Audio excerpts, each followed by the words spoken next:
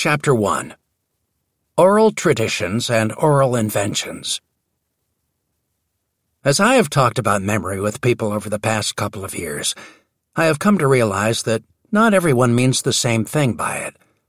Some people are confused by the very idea that we today have a memory of Jesus or Abraham Lincoln or Christopher Columbus. None of us ever met these men. How can we have a memory of them? This will be a crucial question to address when considering how Jesus was remembered in the years and decades between his death and the first accounts of his life. To deal with the issue, we first have to explore a bit what scholars mean when they are discussing memory, both personal, individual memories that all of us have, and that all thinking people have had, including the earliest followers of Jesus, and collective memories that are held by the various social groups we and others belong to. Psychologists have long recognized that there are different kinds of personal memories we have as individuals. Remembering how to ride a bike is not the same thing as remembering what the capital of France is, and neither is like remembering what you had for dinner last night. Remembering how to do things with your body, how to breathe deeply, how to swim, how to hit a backhand, is sometimes referred to as procedural memory. This is obviously an extremely important form of memory, but since it is of no relevance to my interests in this book, I won't be going into it here. There are, however, two other kinds of memory that are directly relevant, which need to be differentiated from one another. In 1972, an experimental psychologist named Engel Terving published a groundbreaking article that argued for a distinction between what he called episodic memory and semantic memory. Episodic memory is what most of us think about when we talk about remembering something from our pasts.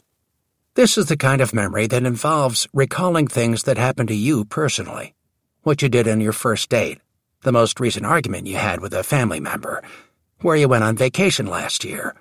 There are obviously right and wrong answers to these questions, although much of the time there's no way to check to see if your memories about them are correct. You may have a perfectly clear and vivid memory of where you were when you heard about the attacks in the World Trade Center on September 11, 2001. But in many cases, psychologists have demonstrated, clear memories about such things are flat out wrong. Psychologists draw some fine distinctions between different kinds of episodic memories, but as a whole, these are recollections of episodes from your own life. Semantic memory, on the other hand, involves factual information about the world, quite apart from whether you have personally experienced it.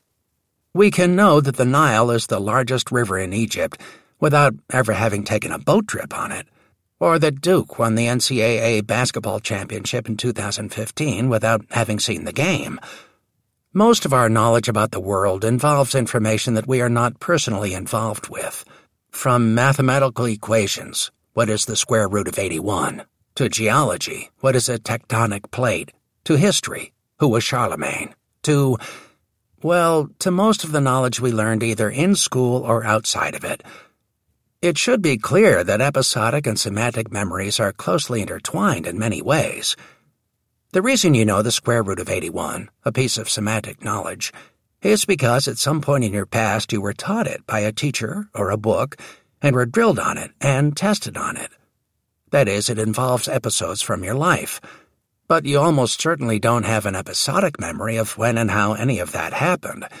You simply have a semantic memory of the fact.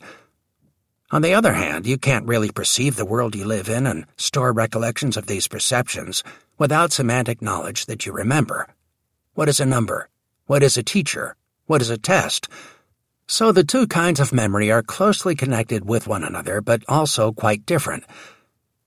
One of the striking features of both episodic and semantic memory is that sometimes they are very accurate and other times not. We remember most things reasonably well, but the discomforting reality is that we misremember things all the time. A false or distorted memory, in the way I will be using these terms in this book, involves a memory that is wrong.